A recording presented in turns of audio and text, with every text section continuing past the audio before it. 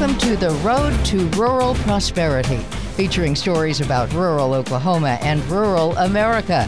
Guiding us on the journey today is our host, Ron Hayes. Howdy, neighbors, and welcome to our second episode on The Road to Rural Prosperity. Our traveling companion today is Brent Kissling, Executive Director of the Oklahoma Department of Commerce. Today's conversation being sponsored by Bank First. Bank First is loyal to Oklahoma and loyal to you. And by the Oklahoma Public School Resource Center. Envision a quality public education for every child in Oklahoma. Brent Kissling will be joining us in just a few moments.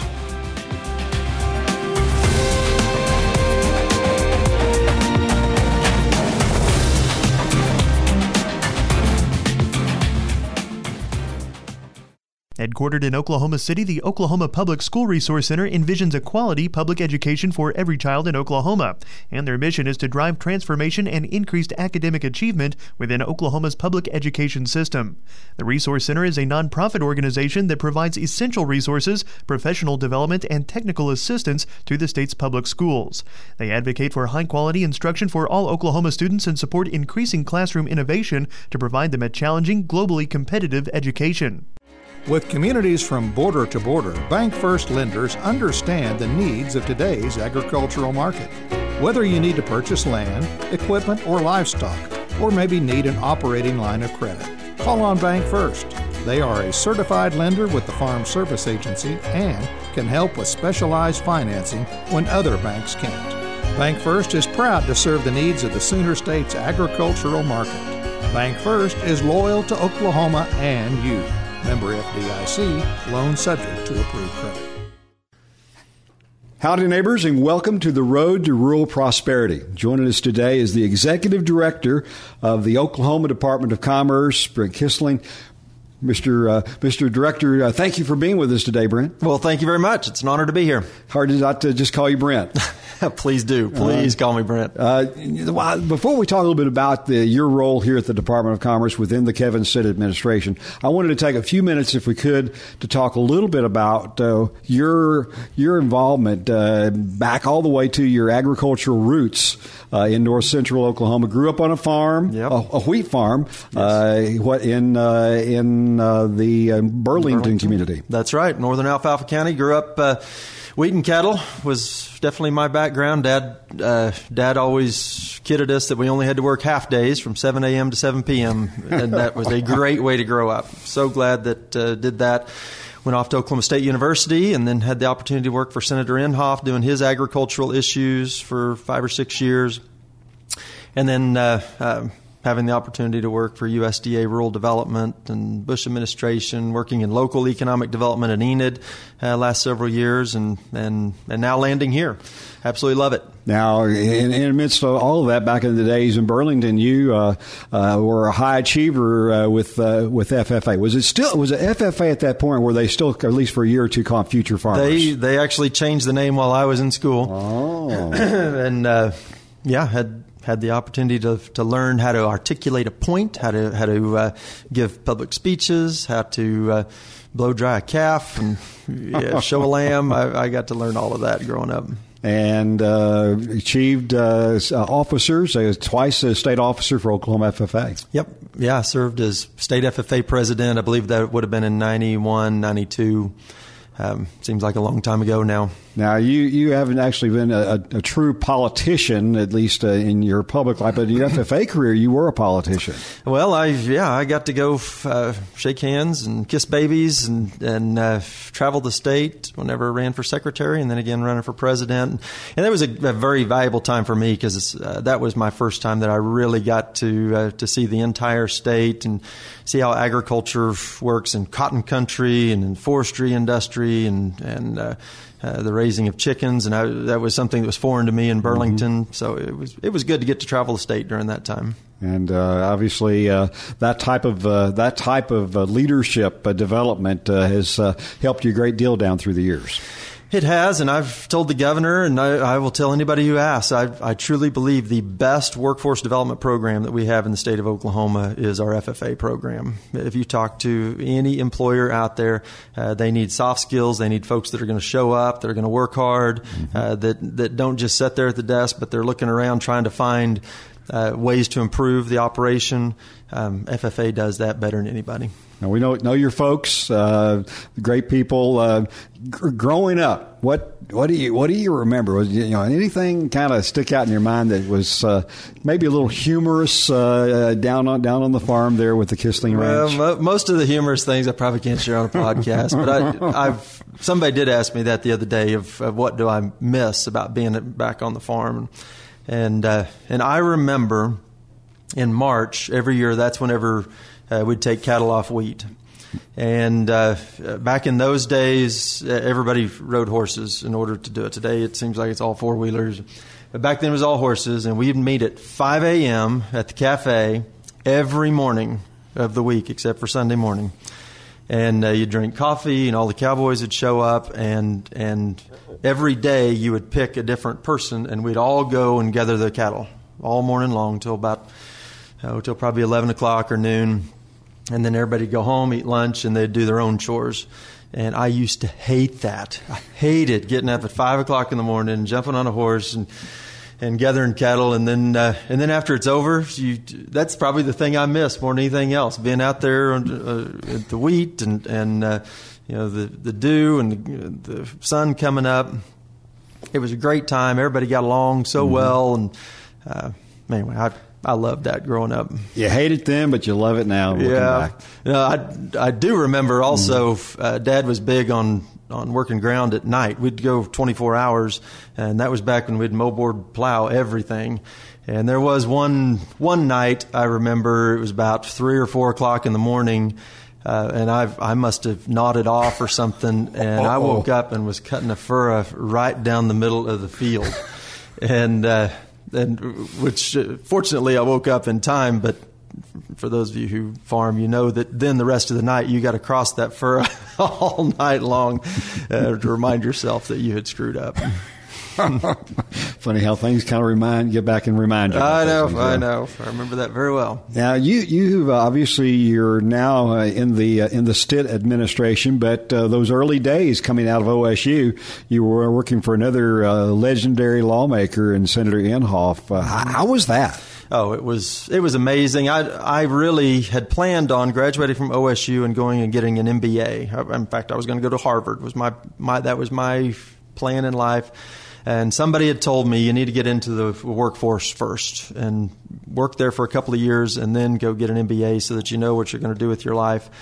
And after working for the senator for a couple of years, I figured out I was learning a lot more flying around the state in a Grumman Tiger with Senator Inhofe than I ever would have sitting in a lecture. So I stuck with him, and he was a great person to work for, maybe the best boss I've ever had. He just was so passionate about this state, passionate about people, and I learned a lot. We debated a lot of things. I didn't always agree with him on everything, but yeah, he was great to work for.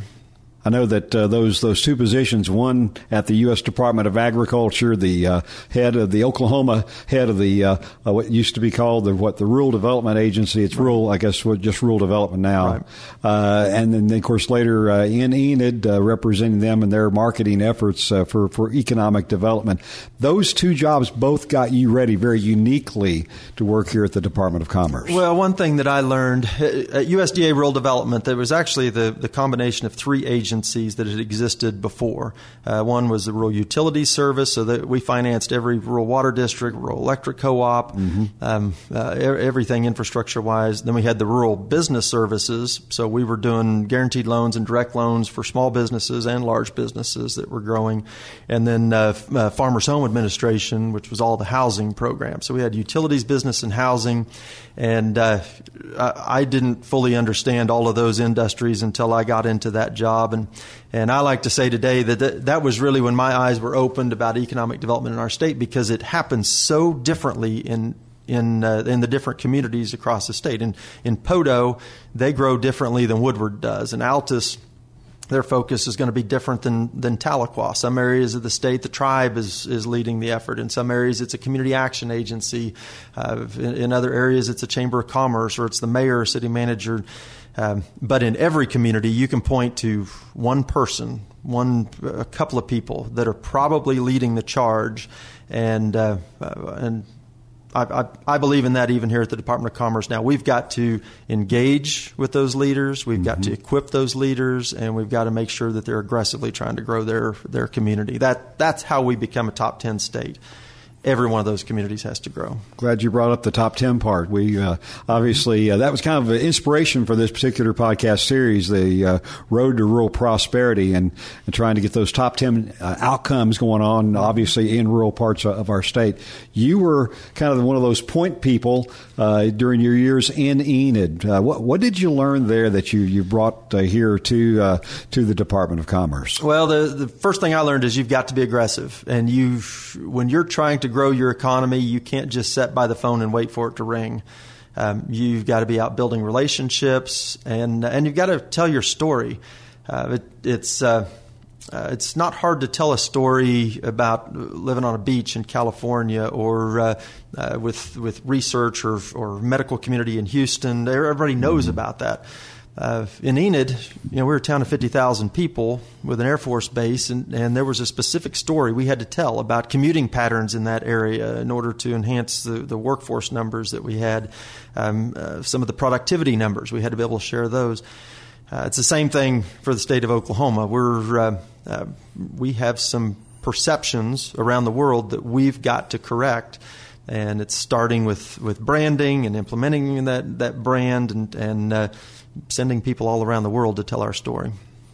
Brent Kissling with us today. He's the Executive Director of the Oklahoma Department of Commerce, and we're going to continue with Brent here in just a moment. The Oklahoma Rural Water Association. They've been representing water and wastewater systems across Oklahoma since 1970. The Oklahoma Rural Water Association was formed to enhance the quality of life in rural Oklahoma through the development and delivery of services and programs for the benefit of ORWA members and the rural people they serve. The Petroleum Alliance represents every segment of the oil and natural gas industry, speaking with one voice when advocating for the interest of its members, landowner partners, and employees. Our mission is to enhance Oklahoma's economy and every segment of the energy industry. Let's continue the journey on the road to rural prosperity, stories for rural Americans. Once again, here's host Ron Hayes. With us today, Brent Kissling. He is the Executive Director of the Oklahoma Department of Commerce. I'm Ron Hayes, and this is the Road to Rural Prosperity. We're traveling down that road today, Brent, and you are kind of the one of the lead storytellers when it comes to economic prosperity for the state of Oklahoma. You're trying to find what the story is and then helping to pull together all the strings to make those kind of success stories happen. What are the assets we have in Oklahoma that you're able to tell about? Well, the biggest asset we have is Ron Hayes, obviously. I mean, I guarantee you everything I've learned in life, I learned right after the words howdy neighbors every single morning. Feeding cattle growing up. But no, we have some great assets here in the state, and the governor has tasked us with trying to make sure we have a top 10 growing economy here. Mm-hmm. And there's you're talking about a pathway to prosperity in rural Oklahoma. We have a pathway that we have put together for this economic prosperity and economic growth. The first thing that we have got to do is we have got to have a strong brand. The governor figured that out way early, and he appointed Lieutenant Governor Pinnell as the Secretary of Tourism and Branding. We have begun that process of establishing a strong brand here in the state, and I'm anxious to see that rolled out later this fall and early next spring. We have got to grow the legacy companies that are already here. I love going to groundbreakings and ribbon cuttings of big businesses that come to our state. But if we're going to be a top 10 growth state, we have to grow the companies that are already here, whether they be agriculture, energy, medical research, aerospace. We've got to do that. Mm-hmm. We have to have targeted approaches to bringing in new industry. We've done a great job of that, I believe, over the last several years with aerospace. We've done it in renewable energy, gone from 0 to second in the nation in wind energy. We're starting to do that with automotive right now. I believe there's some opportunities for us in value-added agriculture and some of those as well. And then the last thing is we have to have a culture of innovation in our state. And I truly believe, Ron, that our rural areas are the most innovative areas that we have. I learned that on the farm. When you break down on the backside of the field, you have got to figure out how to get the tractor back around to the front. You've got to be innovative in order to make that happen.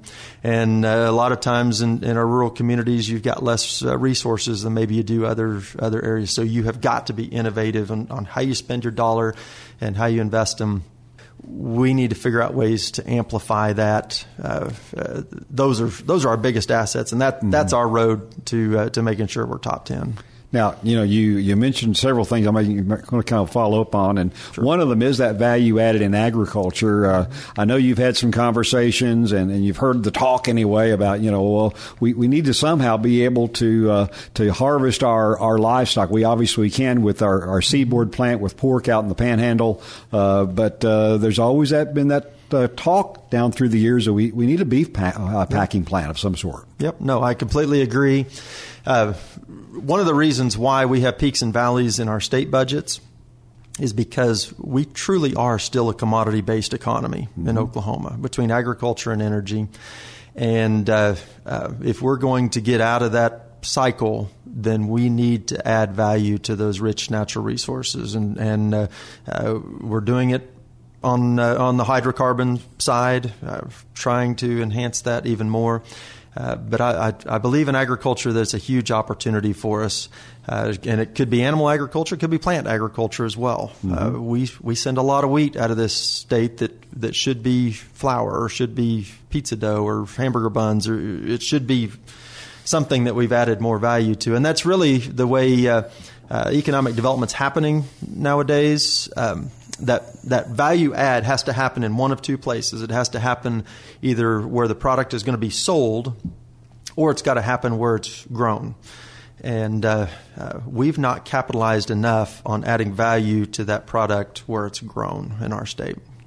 I know that obviously your days at USDA, even then we were talking a lot about the need to try to upgrade some of the infrastructure, and one of those things that's kind of like a poster child for rural America these days is broadband, making sure that we can get that all accomplished. Are we making some progress, you think, in Oklahoma on getting broadband out in those rural areas of the state?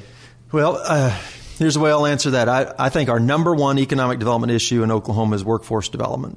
That is our number one issue that we got to fix. But our number one rural economic development issue is broadband development.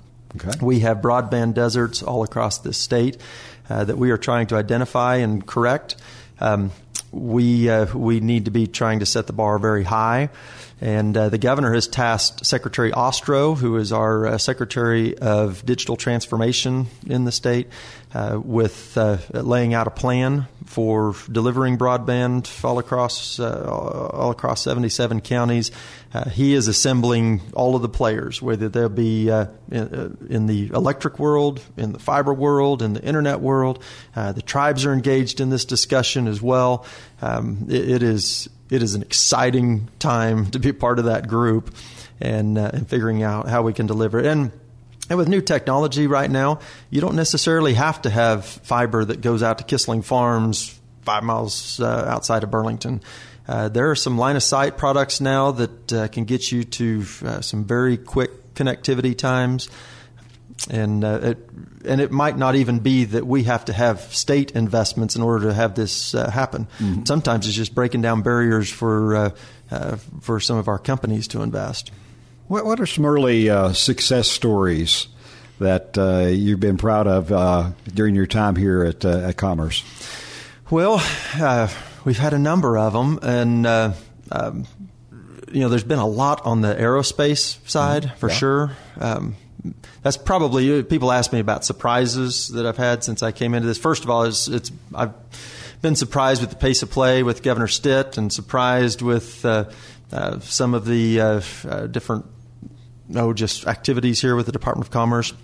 But it's been shocking to me how big the aerospace industry here is, and how big Tinker Air Force Base is, and what's happening in Tulsa right now with aerospace. And so there's been a number of those announcements here just over the last couple of weeks. Of course, Boeing is continuing to grow here. We have Kratos that's making drones now. In this area, you've got Seaboard that's growing out in the Panhandle. That's very exciting. J&M Mushrooms growing as well in northeast Oklahoma.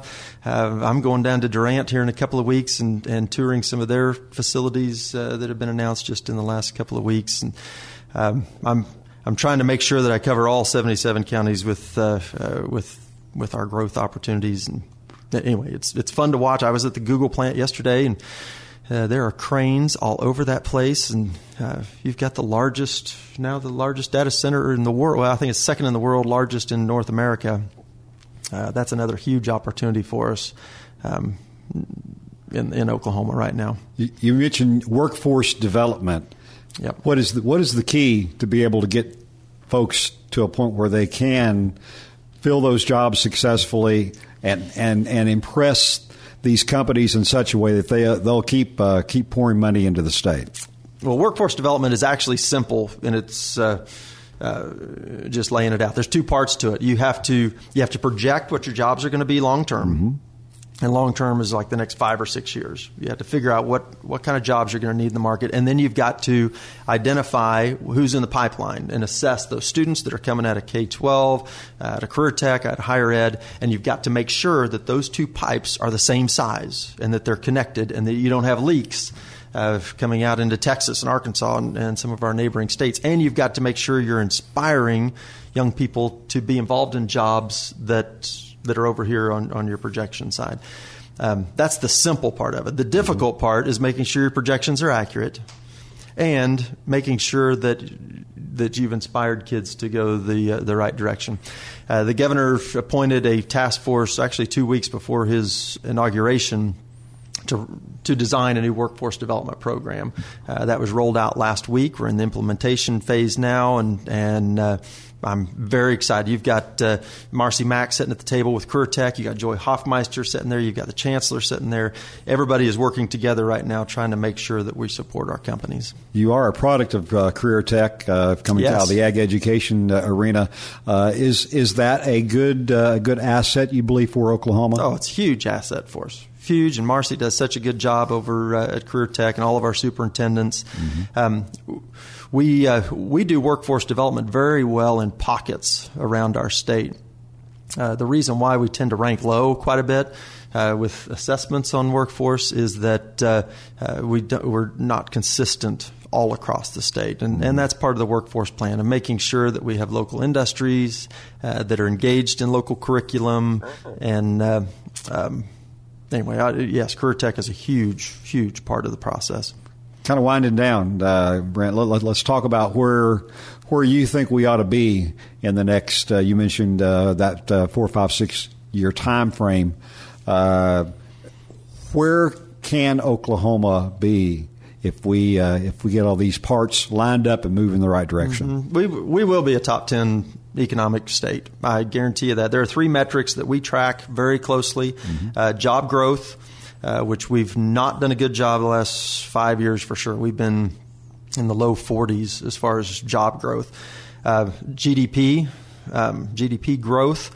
Again, the last 5 years we've been in the 30s as far as ranking among all the states.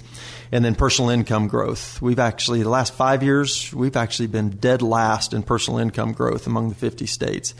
We're already starting to see some things turn around. Our GDP growth in the first quarter of this year was 6th in the nation. And if you add in the fourth quarter of 2018, we were actually 2nd in the nation in GDP growth. So we've got some great momentum going right now. But we've got to continue to grow our legacy companies. We've got to diversify our economy so that we're not just relying on commodity prices to pay the bills. And we've got to make sure that every one of our communities is being aggressive. We do have communities, and it may be controversial to say this, but we have communities in Oklahoma that don't have a desire to grow. We want to make sure we inspire them. They'll achieve that goal one day. They will. Well, if you're not growing, you're dying. And the reason why we want to grow is not to put dollars in people's pockets and not to make sure we have more tax revenues. I've got a daughter that's a freshman at OSU, and I've got a son that's a senior at OSU.